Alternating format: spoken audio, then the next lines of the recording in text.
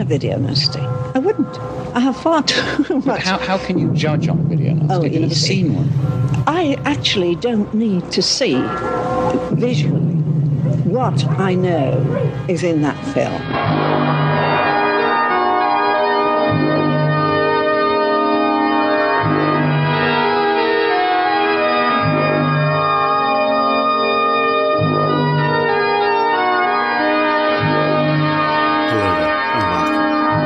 Video Nasties podcast. My name's Christopher Brown. There's something gleeful about the film we're going to talk about tonight, the last horror film, also known as Fanatic. Probably or maybe because of how the film was shot in Cannes, 1981 Cannes, very distinctively, obviously 1981 Cannes, from the banners of the films that are on show there, including Possession, which we spoke about in season 1 of the Video Nasties podcast. And its tongue-in-cheek way of prodding the way that the genre of horror is treated generally. It is knowingly meta. Now, that does not necessarily make it a fantastic film, but there's still a lot here to enjoy and appreciate, regardless of your feelings of the legendary Joe Spinell.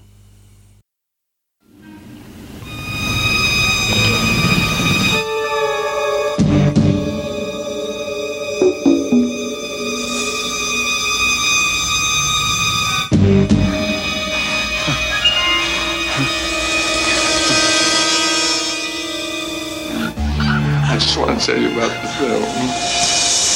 Some call it pleasure, some call it pain. Some say it's Satan, others say sin. But I can't wait much longer for you to give in. My patience is fraying and my time overstayed. On the high wire. Sometimes it's one thing, sometimes me. Please reconsider if no is your answer. 'Cause I am your prince, you are my lady dancer. And I might get a little weird if you leave me here hanging from the high wire.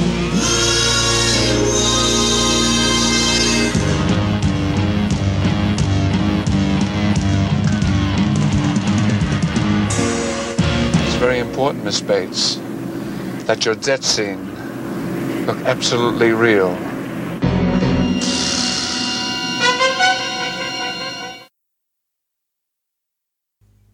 So, what's our story? Joe Spinell plays a New York cab driver called Vinny, potentially an allusion to Spinell's appearance in Robert De Niro, Scorsese, Taxi Driver. Or might not be. It might just be a coincidence. Vinny is an obsessive. And the type of person who has pictures on his wall of movie stars. And he's very much obsessed with Caroline Munro's character, Jaina Bates. Now, she is in Cannes to publicise her latest film. And it appears to collect multiple accolades from the Cannes jury for her appearance in a film called Scream. Obviously, a film that a decade and a half later will also use an idea. It'd be the name of a meta horror film that kind of nods to the tropes of horror. So Vinny flies over, hooks up with a friend who's never mentioned again, finds himself a hotel room, and basically stalks the movie star. And it appears that Vinny is very obsessive and very unprofessional in his attempts to get Jenna to appear in Vinny's desired idea for a horror film. Vinny's a funny fish. And Spinell, hilariously, who's created a character here who poo-poos gory violence on screen. Where obviously, fans of this podcast may think of him most for the film he made with Munro the year before this, Maniac. Not on the nasties lists, bizarrely, but nonetheless a horror film and a half with plenty of gore and potentially violence against women at its heart. This film's the same.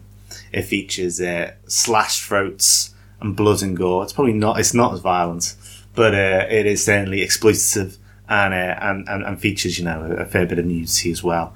There's some incredible shots of women topless on the beach, and our filmmakers being slightly overly obsessed by them by the looks of it. Anyway, people around our starlet start to disappear, and it becomes increasingly worrying that Vinny could be the person. He's certainly not helping his cause to try and get her to be part of his imaginary ideas for films, especially because he is, horrible, sweaty, nasty human being who is obsessive, clearly, and not the type of person you would probably trust with much. Meanwhile, Jenna Bates's career is on absolute ascent. This is a world of Cannes where horror films, this horror film in particular, Scream, is seen as being genre-defining and completely changing the medium. I won't spoil the end, but the entire film effectively collapses in on itself as it twists and turns its way to try and bring all these meta threads to a satisfying conclusion. One that will either make you howl with laughter or cringe with disappointment when you find out what's going on behind the scenes. There's definitely something fun about it, then. I mean, the last horror film probably certainly doesn't get like the fan love that Maniac does, which probably is certainly Spinell's defining film, I would argue. But there's something very enjoyable about a movie where Spinell casts his own mother to play his mother in the film, and she spends a great deal of time chewing up the scenery and shouting her lines. Much fun. And then, of course, the second we get out of New York and into Cannes, the movie just becomes this guerrilla shot, no permit funhouse where they just run around and get as much as they can, and it's clear that they're not meant to be there. And there's no way, that those James Bond banners that are in front of that hotel would be permitted to be shot normally. And I think that gleefulness permeates the film. These moments where they know they're making the rather naughtily film, and very quickly in the madness of Cannes, a movie, and I think that permeates. So I think they've almost kind of like driven themselves to go wild and wild.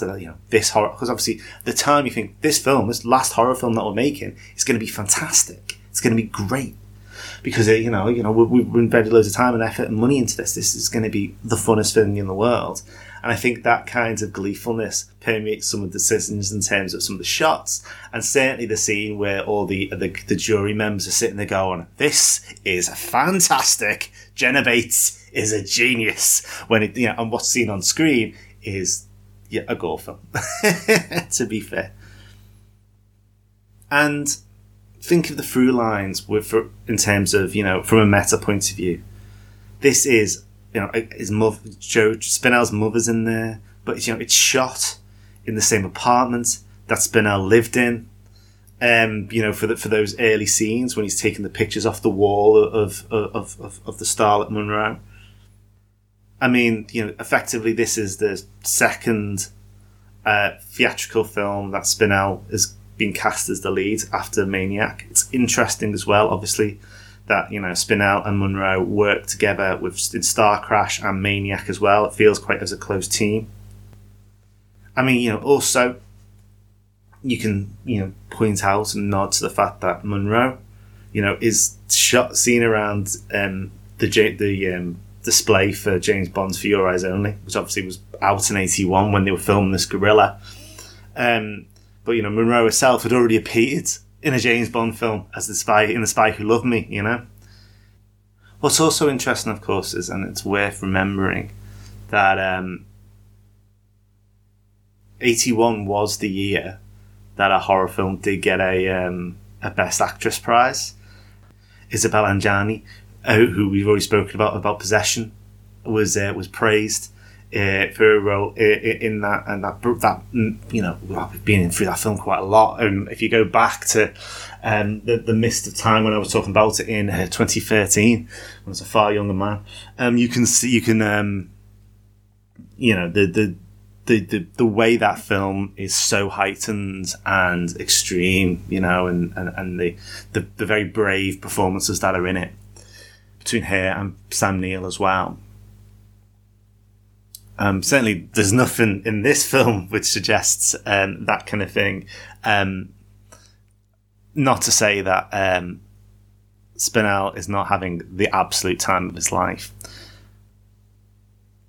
So, just to give you a bit of a history of the man, you know, he was a character actor, appeared in numerous films in the 1970s and 80s, various stage productions on and off Broadway, notable clearly for roles Godfather Part 2, two Rocky movies, Taxi Driver, Sorcerer, Cruising, all these kind of gritty New York films, you know.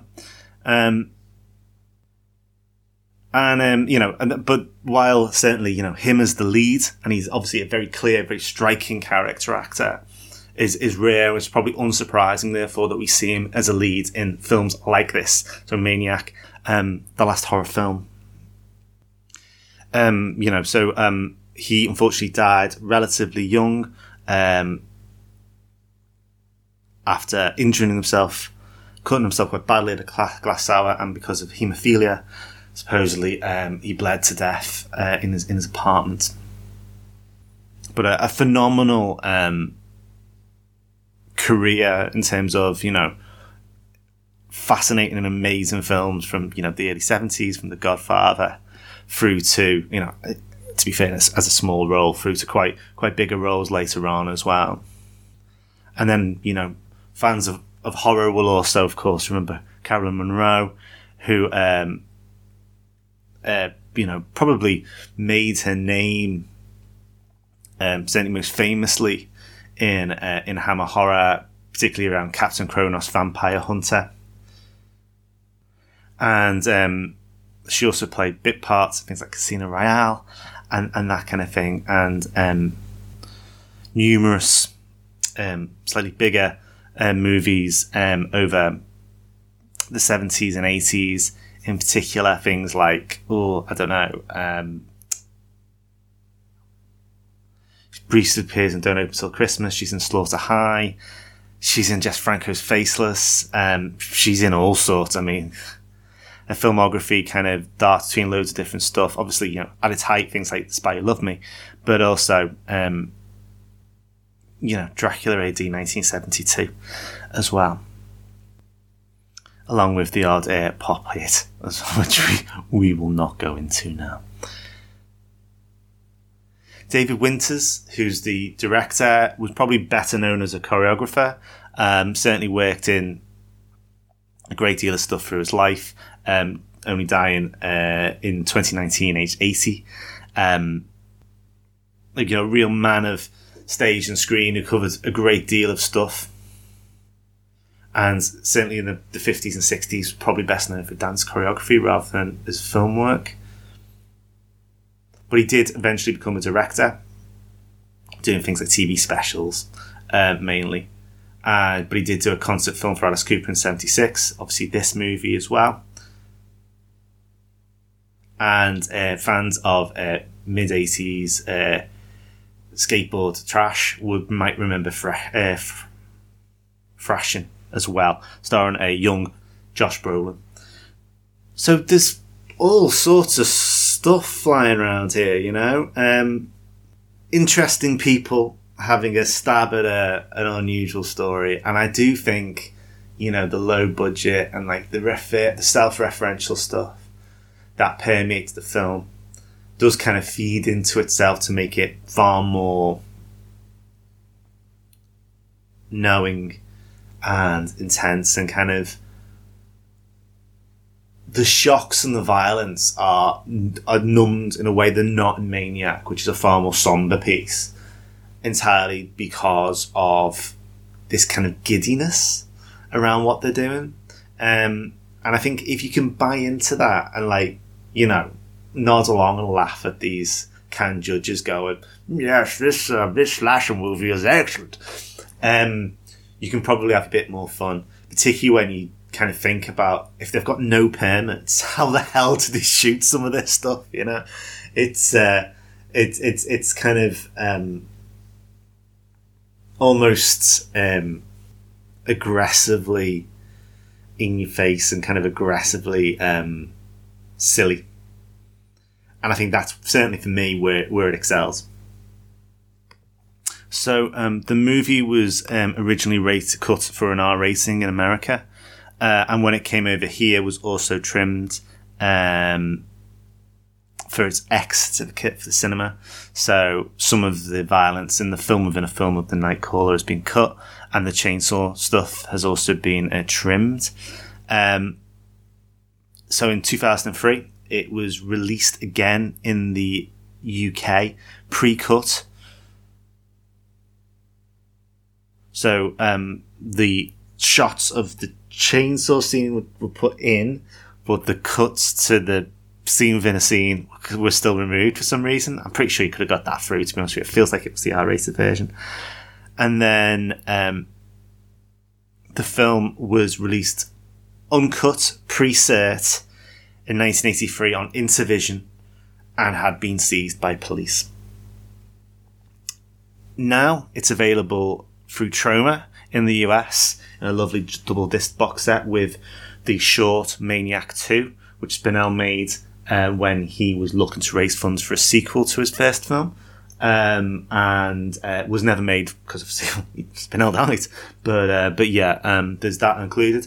There's also 88 Films released a DVD and a Blu-ray of the film, which you can kind of get. It's kind of it fell out of print, I think, but it's about, and that kind of like is a different, you know, it includes some liner notes and some other stuff, but it's basically the same release, but through 88 Films. I think that might be harder to get hold of now, but you know, have a rummage. It is still about, and it pops up every now and again on Prime. So there's options there. I think I'm sure it'll get another re-release at some point. It's the kind of film that it's not maligned, but does kind of occasionally,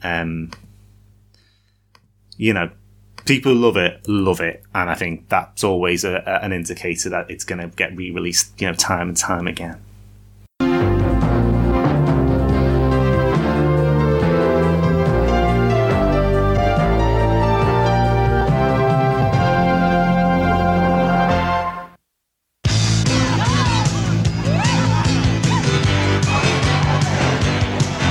The Cannes Films Festival, where the rich and famous go to have a good time. She caught me looking at her, but she was looking at me. The last horror film. No! You don't understand me! Unfortunately for Jenna, an obsessed fanatic is also there to have a good time. The last horror film. What began as an international film premiere ended in a nightmare.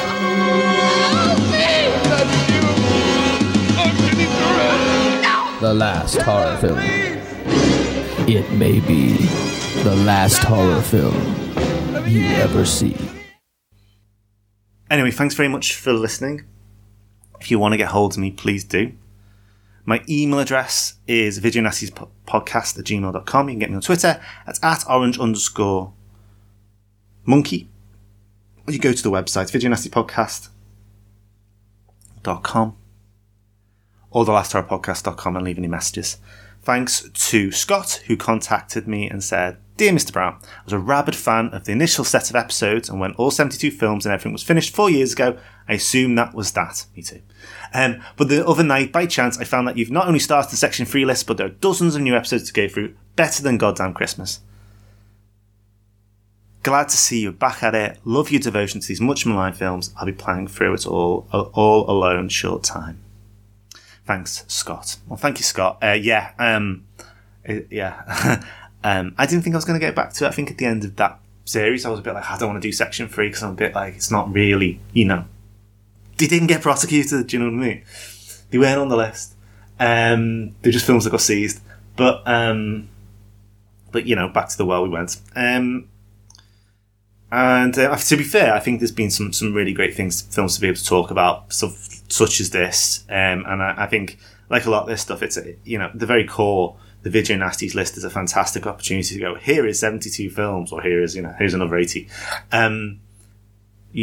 Go wild. These are, state-approved brain rot, state-sanctioned brain rot, I should say. They don't approve it. They approve it just for its problems, And thanks very much for getting in touch. And obviously, there's no mailing list, so I can't remind people that we're here. So if you know people who may be interested in the podcast or listen, and have listened to it in the past, give them a prod. They might not know, and it'd be nice to for more people to listen if they want to.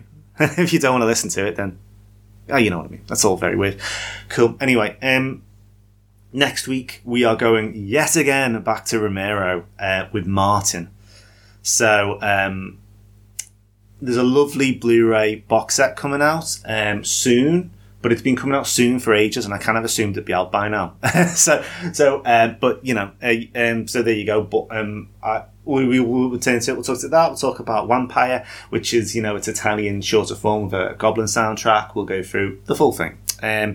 If you listen to a lot of my stuff, you'll know that I've already covered it very much on a Romero journey story from the Romero sessions on the Last Horror podcast, which incidentally was named after the film we've just listened to. Just spoken about, I suppose.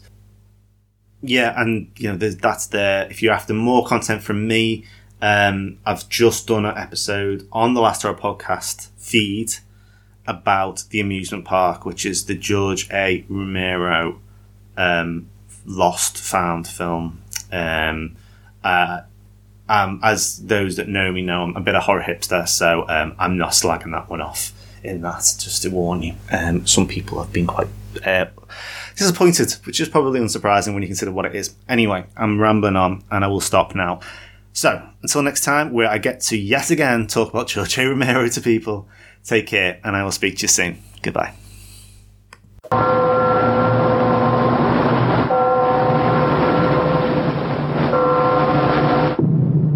I have never seen a video nasty. I wouldn't. I have far too much. How can you judge on a video nasty? You've never seen one. I actually don't need to see visually what I know is in that film.